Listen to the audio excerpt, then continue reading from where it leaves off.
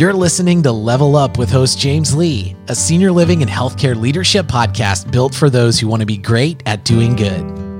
Hi, everyone. Welcome to another episode of Level Up with James Lee.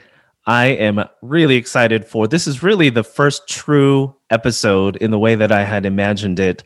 The first episode was an introduction to why I'm doing this podcast. And then episode 2 went into a little bit of my own leadership model. But here's our first official guest, somebody not from the senior living world, but somebody that I've followed on LinkedIn for some time. And I can't wait to have this conversation with you, Monte, and share it with the audience. So this is Monte Pedersen. I don't know how we got connected. It was through LinkedIn. And I've just followed a lot of the stuff that you've written in. We've had a chance to talk together, and I'm so excited you agreed to be my first official guest. Thanks for being on. Yeah, you're welcome. Thank you, James, for having me. I'm excited to be here. Excited, obviously, to be the first guest, and I have to say I'm equally excited about Bearwise Consulting and what you're doing with your work and the podcast, and happy to be a part of that. So looking forward to it. Yeah, well. It'll be, I'll tell you, it's going to be an episode I come back to over and over again. And for the audience who hasn't had a chance to get familiar with Monte yet, he is also very active on LinkedIn. I recommend that you follow him, and he's got some great content on there.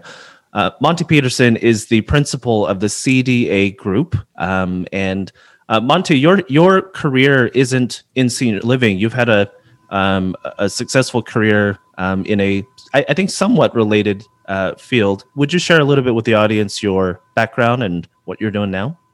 Yeah, sure. I had a very long, successful career with 2 hospitality management companies, contract service providers, some people call them, Aramark and Sodexo, and never really thought that I wanted to do anything else, but when that career came to an end, and I, had an opportunity to look back at what I had done and how I had done it, I had really just sort of opened up the floodgates with respect to leadership and how I managed and did things, and so that sort of led to the formation of the CDA group, and me wanting to go in and help organizations and businesses succeed at a better level, mostly making up for a lot of the mistakes that I experienced over my career. Well, I love that you're very open about that phrase in particular, that you're coming from a place of not just that you knocked it out of the park your whole life, but that you learned a lot through successes and failures, and that really helped you to get to this position of helping organizations with their strategy execution. And so that's the topic of today's conversation. And I think, it made sense to me that as I'm exploring this podcast about leveling up our own skills and abilities, that the foundational topic here has to be strategy execution management. And that's what you're all about. So, of all things that you could have really focused on here in this part of your career, why did strategy execution kind of stand out to you as this is the thing that you want to do? Primarily because when I discovered it, I recognized that it's something that if I would have had it while I was leading in the roles that I led in, and towards the latter part of my career, I had a pretty significantly sized organization that reported to me. But if I would have had that system and knowing execution management, been able to put it in place, I could have significantly improved the lives of a lot of people, and probably made a lot less mistakes as their leader. So that probably was the biggest driving factor in going this direction. Yeah. Well, let's dive into the topic, and I've got a lot of places that my brain is kind of going to in this topic, but let's start with the 30,000 foot view, and just start with strategy. I think a lot of people have kind of their own definitions of strategy. I know it's a hard thing to kind of nail down. And quite honestly, if you were to ask me, how do you define strategy, James, I think I might give you a different answer every time you ask me. But let's start there. When you talk to folks about strategy as a starting point for execution, because presumably you can't execute on something unless you know strategically what you're going after. How should organizations, how should firms be thinking about strategy? Let's say it's a brand new company. So I just launched Bearwise Consulting. How should I be thinking about strategy in terms of the importance of a success of a business if I'm just forming it right now? Well, the standard practice with strategy is you're trying to create something that's unique, right? That differentiates you, that provides value for your shareholders, your guests, your customers, or whoever, and it leverages specifically what it is you do, and that's sort of what people start out with. They build that, and they really do a good job with it, right? Whether they do it with a board or with an outside consultant, they really go to great lengths, and they build these great strategies that seem to be very fitting for for their organization. But typically what happens is the problem they run into is that all of a sudden they have to take that strategy and now they need to execute it.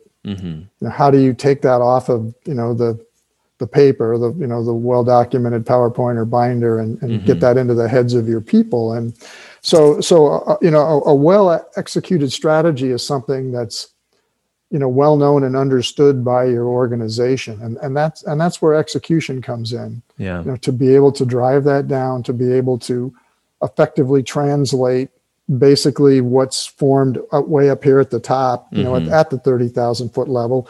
And how do I bring that down to the people on the front lines who are, tasked with doing the work and accomplishing, what they need to do to contribute to the strategy. So it's really that idea of taking strategy and figuring out how to get the results and the outcomes that you want from it.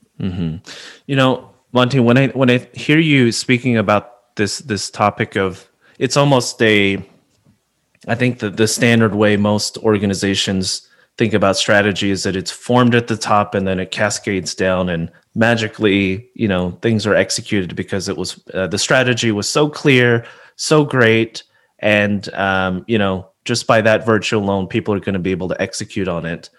Of course, we know that's not the case. So why do companies get it wrong so often? And specifically, I'd love to hear, some thoughts around that kind of communication chain, that cascading, those are my words, not what you said, but why do people miss out on that telephone game of strategy?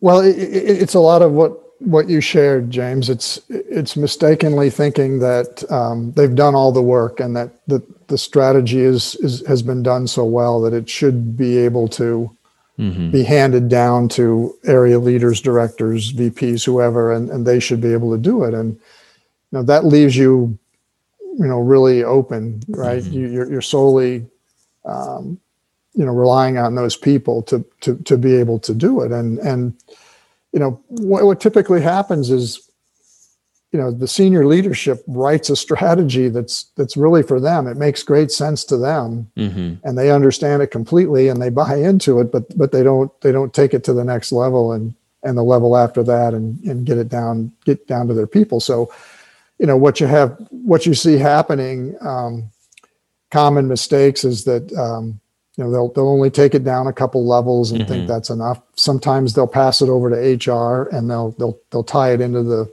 career development or performance management.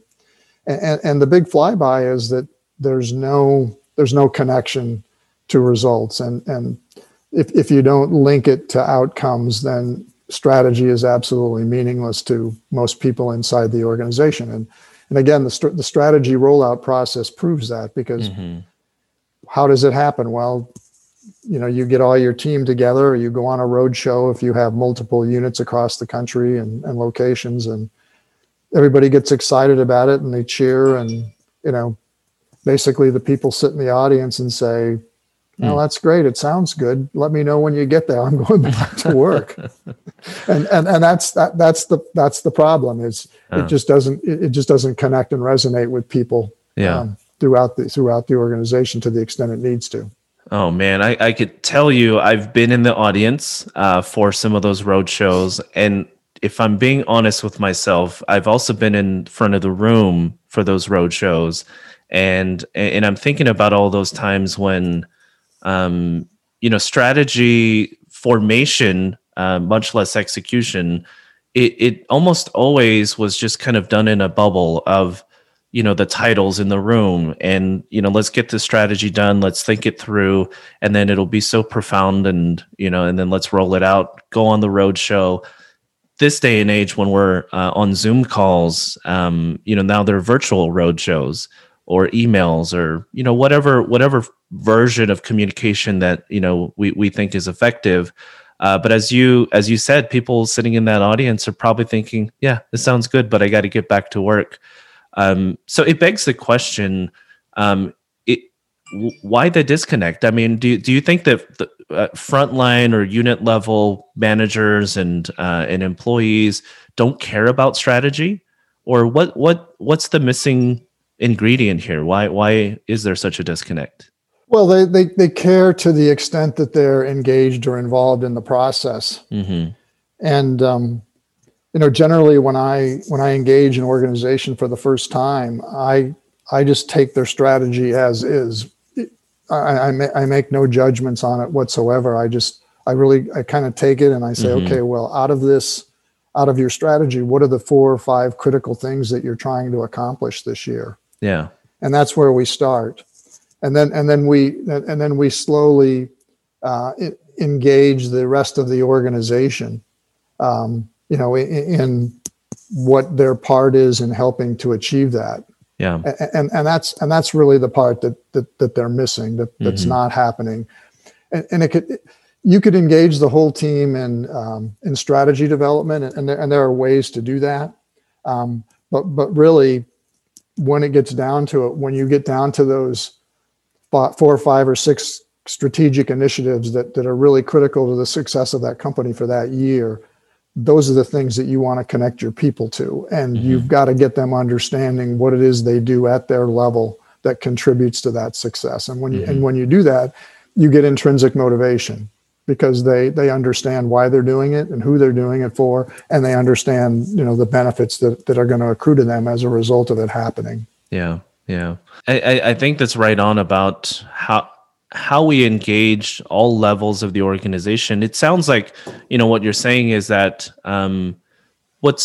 it's important to involve and engage people in the formation, but where most people get it wrong is that communication and that communication cadence. I think I've heard you speak about it before, that sometimes strategy can be kind of an annual, set it and forget it. Oh, we formed the strategy and now we're spending a year measuring our performance against that.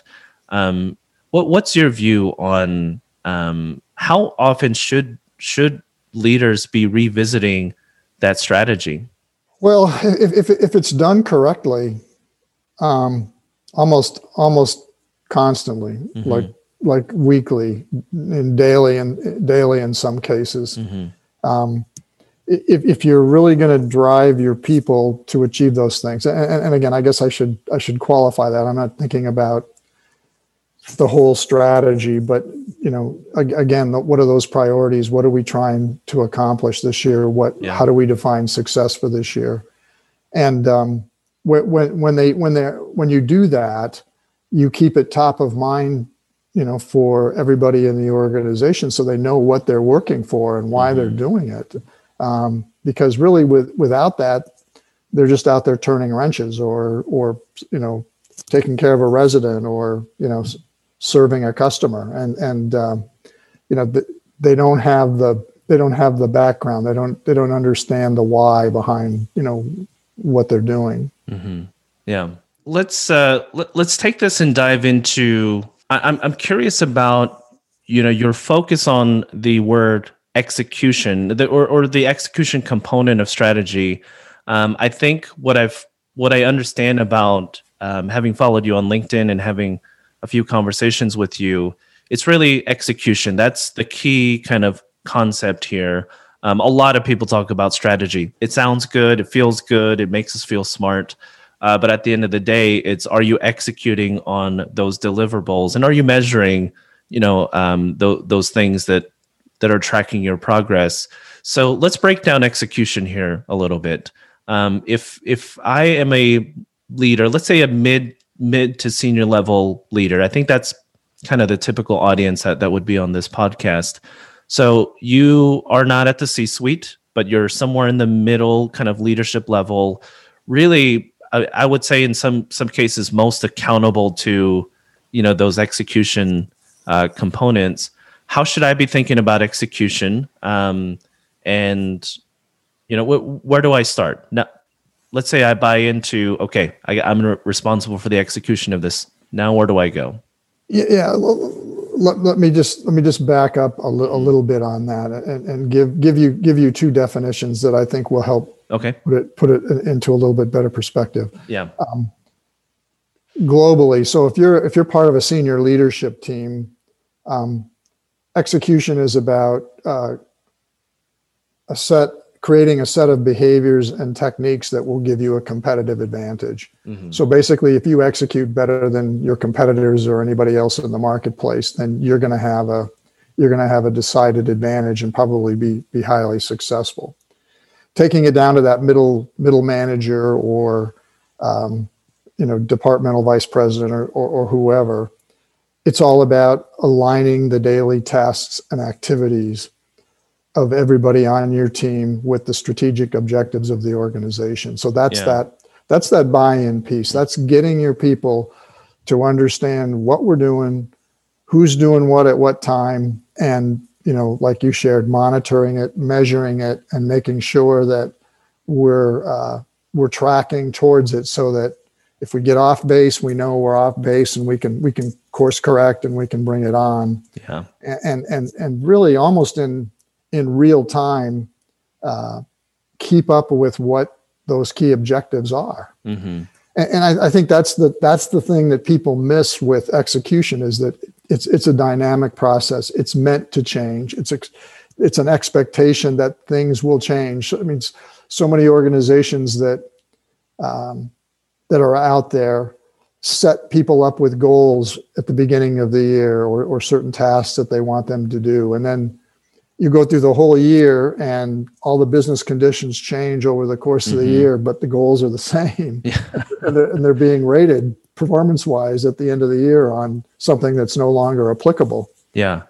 And execution's not static. You have to be able to get your people focused and refocused. And sometimes, especially a year like this last one we've experienced, you have to get them understanding that change is expected, that things are going to happen. This is not going to be a straight path. It's just like success in life, right? It doesn't happen in a linear fashion. It goes all over the board. Yeah. And the same as with executing on strategy.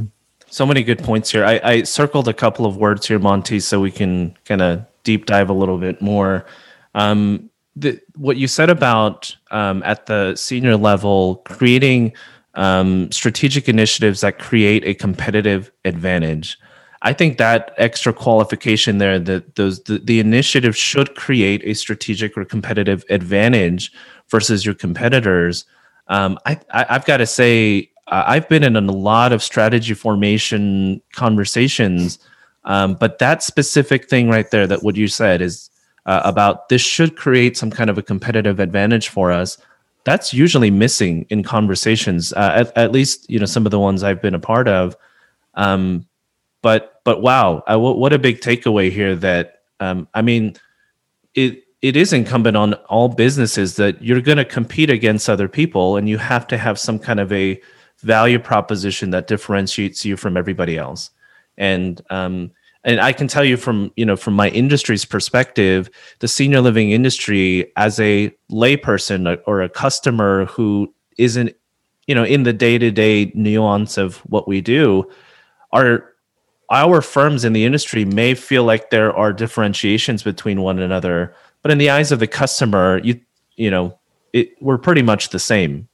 You have a different name on the building, but we're pretty much all just lumped in as senior living. I'd love to kind of peel back that onion a little bit about competitive advantage. Why is that not something that is intuitive to people when they're coming up with strategy? Yeah, it's a head scratcher, in some regards, because I think some of it is centered on comfort and safety. There are organizations that are risk averse, and they look for ways to, provide certainty, meaning maybe that's consistent profitability or measured profitability.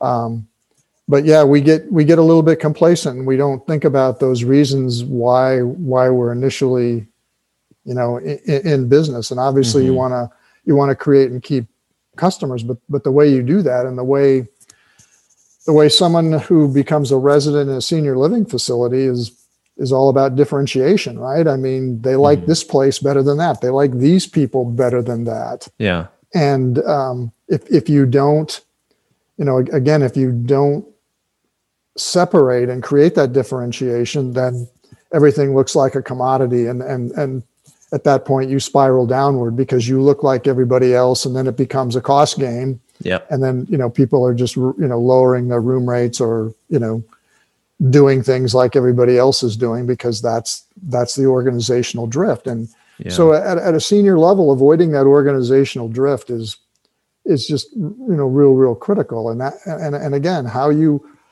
execute, in my mind, at least, is how you differentiate yourself. Because if you do it better than anybody else, meaning, that executive director greets you at the door and they have a large presence and they know what they're doing, that gives you trust, that gives you confidence. And I think there are a lot of leadership teams that don't get that exposure. They had it at one time and then they lost it, and they lose it. So yeah. Man, Monte, it sounds like you've been in our industry. The way that you're almost kind of applying your knowledge and expertise in strategy execution, the things that you're saying here about when you don't have competitive advantage and when you're not executing on those strategic initiatives, you eventually get down to just price wars with your competitors. I mean, that is something pretty, that's a sensitive topic, I think, for people in my industry, is the heavy use of incentives and, how much should we discount? That becomes a big part of the day-to-day conversation. And I'm tracing it back now towards this kind of idea of creating advantage through your strategy, and that the execution work is aligning the day-to-day actions to strengthen that competitive advantage. Is that fair to, you didn't say it that way, but is that fair to interpret that way? No, it's absolutely fair because you can charge a premium for better service. I mean, for better value. I mean, there's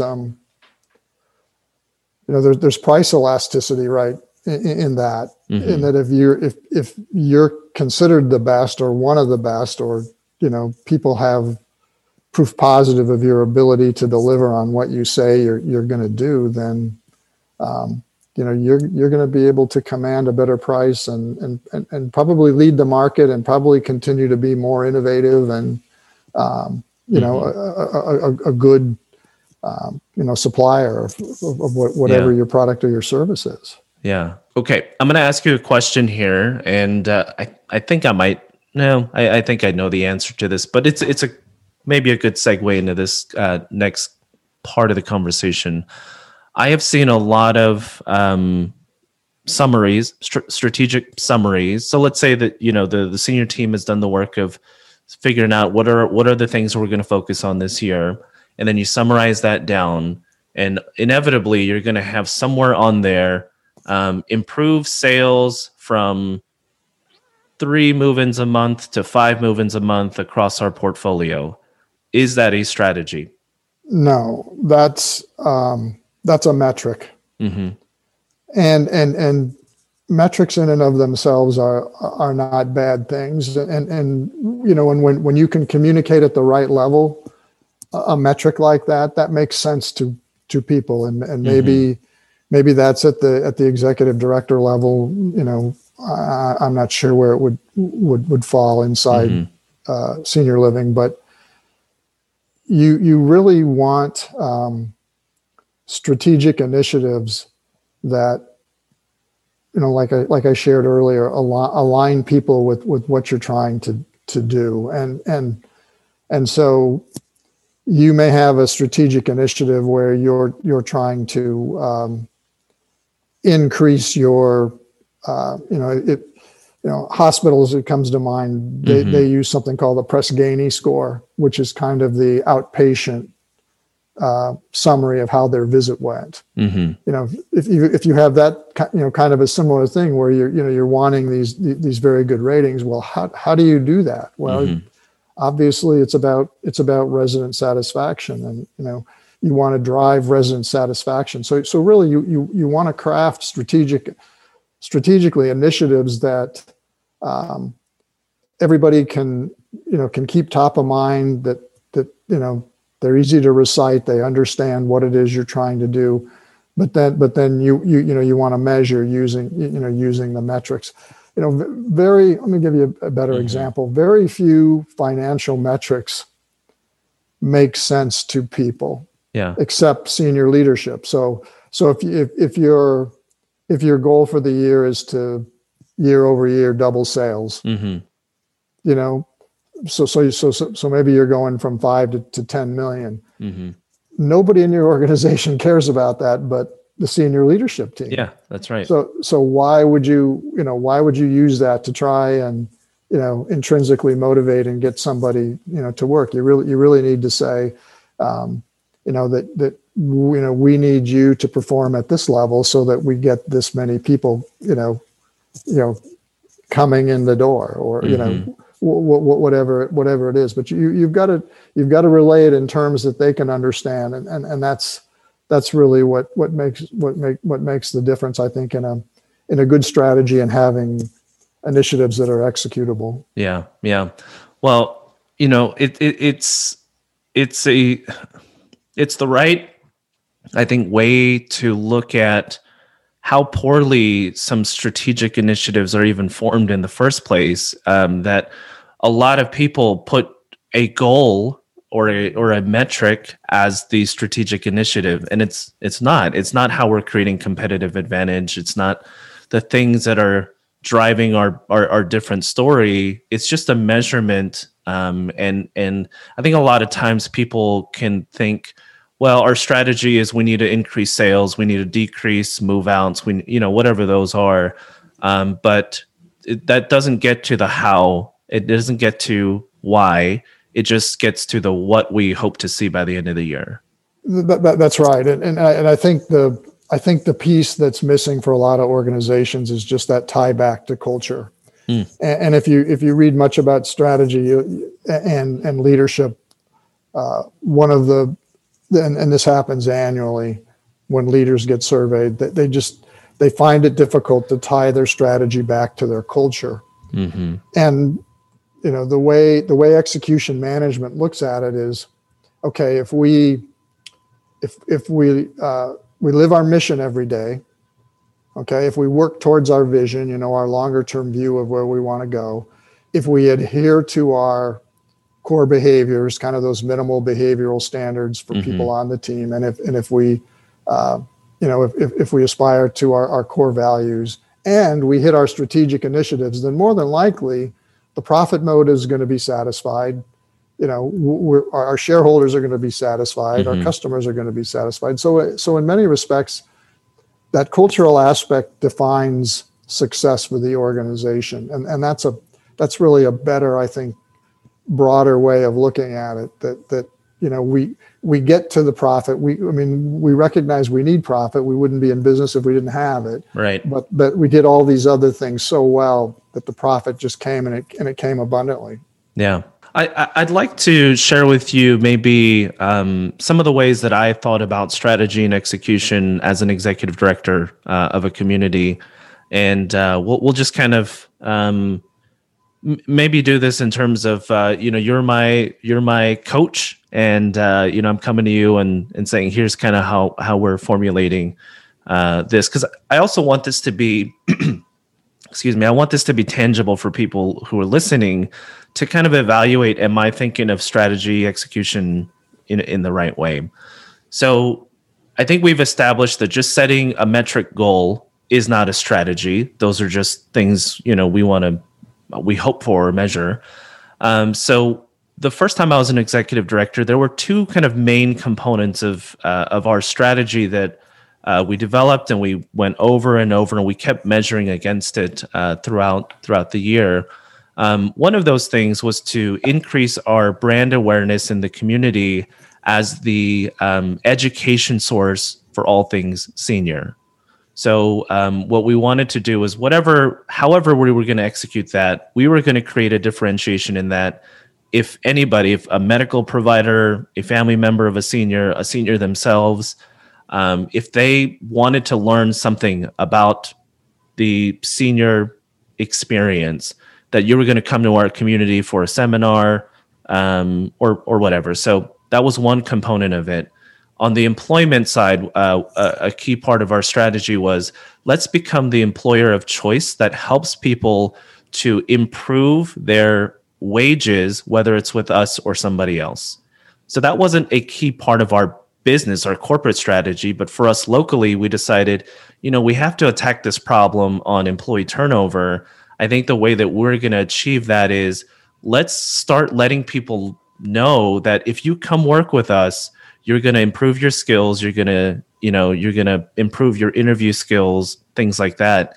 And we got to the point where we were, as a team, celebrating when people got a promoted job outside of our community. And so there were a couple other components of how we did this, but those were two what we believe to be core parts of our strategy: the education, brand awareness for seniors, and then the employer of choice by helping people to improve their standing if you come work with us. How would you evaluate that in terms of strategy? I'd say they were done pretty well, primarily because, and again, on the first one, on increasing your brand awareness and your, your knowledge base around all things senior, that educational component. If you're taking that and you're basically offering that to your people and saying, I need to make you as knowledgeable as me about this business, so that if that family member or if that doctor or that nursing assistant comes up to you, you can answer their question, without hesitation. Yeah. So that continuous improvement, that strive to learning. I mean, I don't see why anybody wouldn't want to help live up to that. Yeah. Increasing the brand awareness because it's improving them. And really the same way with the employer of choice. And again, that's kind of buzz language that everybody uses. Sure. But when you put meat on the bone behind it and you say, we're going to pay our people more, we're going to hire better, we're going to invest in them. And if they're going to grow personally and if they grow with us, that's a great thing. But if they find a job with another provider that's a promotion because we couldn't give them one at the time, then we got to thank them for their service and say, we did our part. Thank you, and maybe they come back again, work for you again at another point. But the reality is you've just shown your people that you care, and caring is a big part of execution, right? Because these people who are charged with doing the work, they're either going to persevere for a paycheck, or they're just going to, or they're going to go lights out for you because they believe in what you're doing, and they know that if they work hard and you win, they're going to win as well. Yeah, absolutely. On that topic of being the employer of choice, you're absolutely right that phrase, that buzz term, it's pretty ubiquitous, not just in our industry, I'm sure in many industries. And so we really challenged ourselves on those execution points. And some examples of the ways that we executed on that were we developed a kind of internal work study type program, internship type program, where employees of any department could go work in another, like a managerial department. So a frequent use of that would be a dining associate, typically younger in terms of our age spectrum of employees.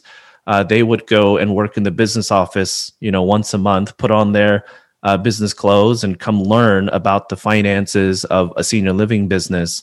So we had these internship programs that we developed.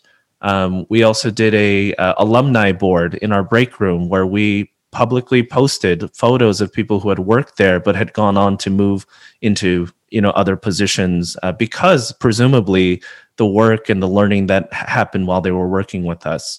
So it was our commitment to, let's not just say this is part of our strategy or a better and different story. How are we going to execute this strategy? And those are just a couple of examples of how our team, adapted to make that a reality. So it sounds like that kind of thinking of how do you create advantage, and then how do you align the daily work to strengthen that advantage throughout the year. And I guess we're arbitrarily using a year as a kind of a marker here, but maybe we don't have to confine it to that time period. No, because certainly you can have a vision which includes some broader, longer term goals, Mm-hmm. but you can break those goals down, and execution management allows you to do that. Maybe it's just you have to do these 2 steps before you can get to the next level of what you're trying to accomplish. Mm-hmm. But it all makes sense. But really what you're saying and what you're hitting on here is that whole idea that when people know that leadership cares and Mm-hmm. they trust them to do their role, they're going to knock your socks off in terms of their performance. I mean, they just are. They see it, they want it, they understand it, and it just changes people. And if you run a commodity type organization, you're just not going to see that, because everything's predicated on cost. Mm-hmm. Everything's done at the expense of the employee, and the employee is an object and a function to the success of leadership versus being the other way around. Mm-hmm. I mean, people ask me the question a lot, about what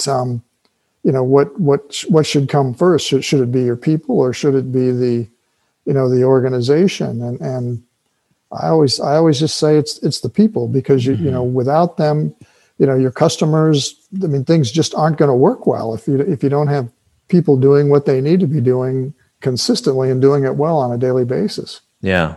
I love that. And I think that kind of segues us into the final kind of component of this discussion I'd like to have with you is one of the things that's pretty evident to me in having gotten to know you is that these conversations about strategy execution management can feel very kind of, vague in concept to a lot of people. But at the end of the day, one of the things that resonates with me about your message, Monte, is that it always grounds in how does it relate to the person, the employee, the person taking care of the business. And I can tell you that I can't think of many industries where that isn't more critical to our value proposition than senior living, where if we don't have a focus on our employees, we have nothing else. And it's almost become this unquestionable mantra of senior living that you put the senior first. And I've often prescribed to, well, we put our employees first. And if we really back that up, then we're putting our seniors, in a position where they benefit from all of our work. So, let's explore that a little bit. When it comes to leadership and people management, how does execution tie into just being a good business of people? I often tell people that my role is taking execution from that vague notion you sort of spoke about to turning it into a teachable skill that both individuals and organizations can master in order to get better at what it is they do. And so I think when you look at execution in that vein, to say that it is a teachable skill, that being able to take just something as big at times and vague as a strategy, and then boiling it down to what needs to happen on the ground in order to accomplish it. That's more than what most people, go to work for every day. I mean, people wake up and they go in and they know that they have to do this and they have to do that. But if they can't attach it back to, why they're doing it, it's just, I think it's just a struggle, and it's not going to bear fruit. But when somebody, I mean, you've seen this in a lot of commercials, right? Where, they talk about, people being their priority, and but really the priority of a worker or a person on your team is to just know where they stand with their boss and their organization on a day-to-day basis. Yeah. And that's what execution management does. It lays everything out so succinctly and clearly that they have clarity around their job responsibilities. They know what their goals are. They know what they're trying to hit. When they fall off or when they're falling short, their boss doesn't come to them and threaten them or give them written documentation. He says, "Hey, what's going on? What do we need to do? Here's where we're supposed to be, and how do we get you back on track?" Yeah, so you have to kind of flip the perspective, because you're not, you're not, you're just not dealing with. I guess robotic individuals, right? You've got humans that have lives and things going on, and if they're not going to give you their best unless you understand them and what's going on in their lives, and building trust, building respect with the team members, you do that, and you're going to be miles ahead of the competition. There's no question about it. Yeah, well, it seems like a strong execution management culture on a team really almost takes the place of performance reviews, and because you're just constantly realigning to the things that you're doing every day to execute on that strategy. It makes me think a little bit about that same community where I was the executive director. This example that I just shared with you. We definitely didn't do annual reviews. We had, very frequent kind of check-ins against that.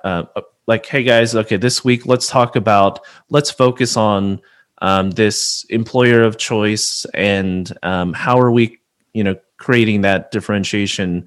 And then everybody would kind of report back, and we did other things, of course. But we had a focus on, okay, every time we go to the stand-up meeting, we're all going to contribute to, how we're moving the ball forward in terms of this this particular leg of our strategy. I'm curious about you made a post recently. Recently is relative, because by the time this podcast airs, I don't know how far back that post will be.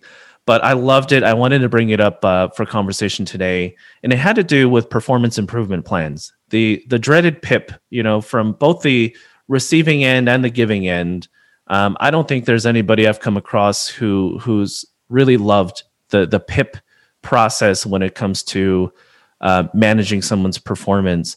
What's your take on the performance improvement plans in terms of leadership? Yeah, its inception can be tied back to, I think, really the advent of growth in HR leadership. 20, 30, 40 years ago, you had maybe one HR person inside of one organization, and now you have them, closely embedded to, I mean, maybe even in one of your residential living centers, you'd have an HR person, to help oversee that team. So anyway, so they were really created to be sort of the third. I call it a third step, and again, that stems from this idea of 3 strikes and you're out kind of thing. But it was always kind of developed as a way to get somebody back on track. I think the initial intent of it was good, in that you're trying to help somebody who's struggling as an employee turn it around and be better. But really, what it sort of morphed into was that third strike. That, okay, I'm going to give you a verbal, and then I'm going to give you a written warning, and then I'm going to put you on a performance improvement plan, which is really code for you're about to be fired. And, if you know it's good for you, you'll start looking for another job. And what it became was that sort of that CYA document that leadership could be assured that if they were going to be sued by somebody, for, being let go erroneously, that they would have the backup. And again, so it's just an example of where, the intent, it was brought in with the best of intentions, and then all of a sudden, it just morphed into this idea that, well, you're going to be put on a PIP, and then as you and I both know, most people looked at that and viewed it as the kiss of death, right? Yeah. And even how you phrase that, it's I'm going to put you on a PIP. That's almost always how people convey that, and I don't know that I've ever heard the phrase "I'm going to put you on" and then fill in the blank and felt positive about that expression. Pretty dehumanizing. Yeah. There was a line in your post that I just loved. I'm going to write it on my board and think on it. But that I think it's something to the effect of, the PIP is the last act of cowardice of a leader for firing somebody for the leader not doing their job. I'm sure I butchered that, but the sentiment of it, it was so profound to me. I'd love your thoughts. Maybe expand on that. Yeah, it centers on this idea that and I was guilty of this too throughout my career. Yeah. But you need to take ownership of those people who are in your charge, and that means, when they win, you win. When they fail, you fail. Yeah. And when you have ownership of that, you take the responsibility of seeing to their success very, very seriously. I mean, just think if compensation were based upon, whether or not the people under your charge did well or not. I think people would start to pay attention to it, right? All of a sudden, you had massive turnover this year. You had a department of 25 and 75% of them turned over. And, I mean, when we think about it, those are usually kind of the kinds of things that management sits around and thinks up. But, the whole idea of ownership is predicated on this idea that you own those people and their success. And that if you really care about them, you'll work with them to get them to where they need to be so that they understand what it is they need to do. Because quite frankly, and you mentioned communication earlier. I mean, most of the issues center around communication, that people just don't know what's expected. And that's the nice thing about execution management, because people never, ever lack knowing where they stand and what they need to be doing. Yeah. It's really kind of full visibility and accountability for how everyone relates to the work. This is the job of the leader. This is the job of everybody on the team, and you're constantly measuring against that. I love this concept of that execution is also dynamic, and that I think I heard this phrase recently about dynamic equilibrium. It sounds really academic, but in concept, what I interpret that to be dynamic equilibrium is that the balance within your team is always shifting. And so, you can have a state of balance on your team, but it's going to move, and I think that's what leadership has to be, is kind of recognizing when has something shifted in the dynamic of our work, and how do I kind of counterbalance that again so that everyone feels that equilibrium. And in senior living, during the pandemic, at a time when a lot of the strategy around our industry was just kind of, okay, well, let's just repeat what we did last year, just let's do a little bit better. There wasn't a lot of dynamism in strategy or execution or people management. And so I think we're all kind of having that reckoning of, okay, how do we do this a little bit different? And I hope this episode and this conversation leads people to think through, how are they thinking about their own strategy, execution, and and how are our frontline people, our managers, our caregivers, the people charged with kind of that brand management of our industry, really, how are they involved in it? How are they engaged in it and participating in it in the first place? This has really been an eye-opening conversation. I think it could probably lead to a whole series of conversations. This is really kind of tip of the iceberg. But Monte, if you had to kind of try and summarize, or not summarize, but I'd love to end here on a couple of takeaways, just some practical things that if a leader has listened to this episode and said, okay, you know what, I really want to focus on this. I want to get better at this. Do you have any kind of words of wisdom or just kind of tips here for us? I drafted 3 notes here. Yeah, kind awesome. of before we started, and the first one is that execution management is about investing in your people.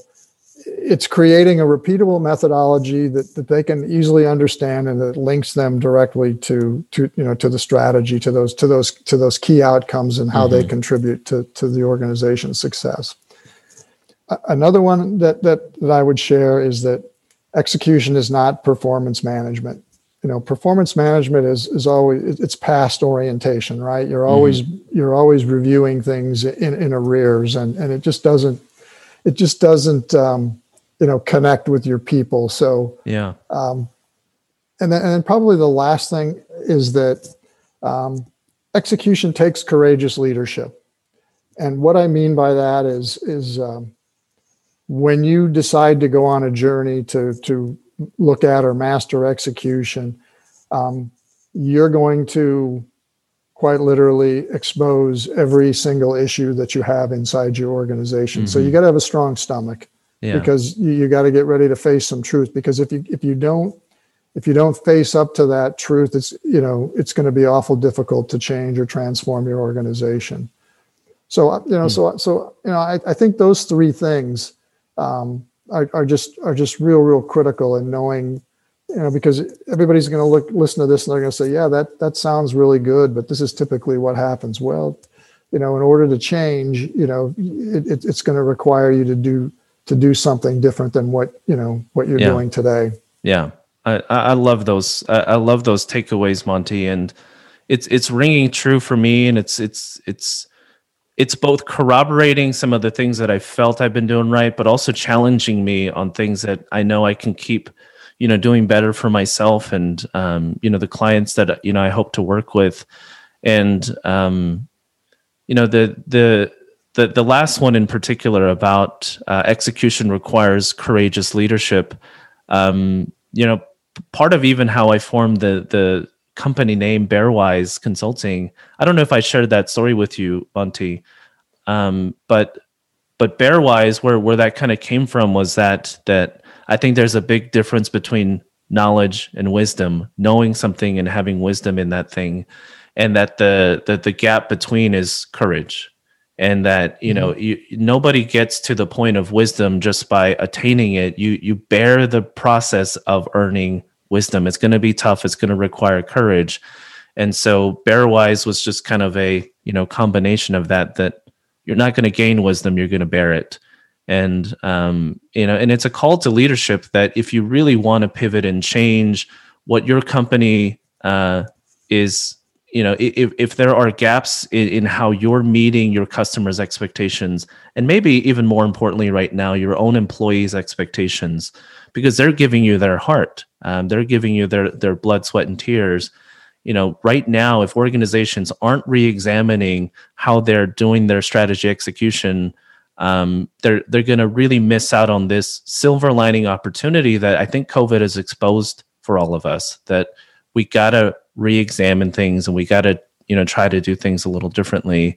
So I hope that this episode resonates with, people in this industry and in any industry. I think this is accessible to anybody who's in a leadership position. This has been an awesome conversation, Monte. I hope you enjoyed it. And thank you so much for being here. How can people kind of get to know you or reach out to you? What's the best way to do that? Probably two places, James. The first, connect with me on LinkedIn. Mm-hmm. The last name Pedersen is Pedersen, but you'll find me. I'm pretty consistent there. And then my company website is www.clarifydeployachieve.com, which is how the acronym CDA was formed. Oh, okay. So those two places, you can get my contact information and connect with me directly. But I would love to have you follow and engage on LinkedIn if you just have a passing interest and want to learn more. But if you want to talk directly, I'm certainly open to that as well. Yeah, awesome. Well, Monte, I know we'll continue to have a lot of offline camaraderie and conversations, and LinkedIn it's been an amazing platform to meet people like you, and we've developed a kind of a camaraderie across many, many miles. Where are you living, right? Just for people who don't know where you're based. I live in the hills of Northwest Illinois, and for people that in the Great Plains, they don't normally envision hills in Illinois, but I live in a small hamlet called Galena, Illinois. Yeah. Which is a historic. It was Ulysses Grant lived here when he was president. His father and brother were blacksmiths here. So anyway, so there's some historical significance to the town, but it's just a peaceful place. It's just a nice place to be. So great place to live out a pandemic for sure. I'm sure. Well, and I'm here in San Antonio, Texas. So, across many, many miles during the pandemic, we've had a chance to connect and really get to know one another. Monte, thank you so much for sharing some of your thoughts and wisdom on the topic of execution. I hope this helps. I know it will. And so, hang tight after I close this episode. I want to talk to you for just a few more minutes. But to everybody else listening to the Level Up podcast, thanks for listening to this episode. You can find Monte's information in the show notes and all of the LinkedIn posts that we'll create around this episode. Thanks for joining today. Have a great week leading from the head and the heart, and we'll see you around. Thanks. Thanks for listening to Level Up Podcast. We hope you're inspired to lead every day with both your head and your heart. Connect with James Lee at btgvoice.com and on social media at Senior Living Guy.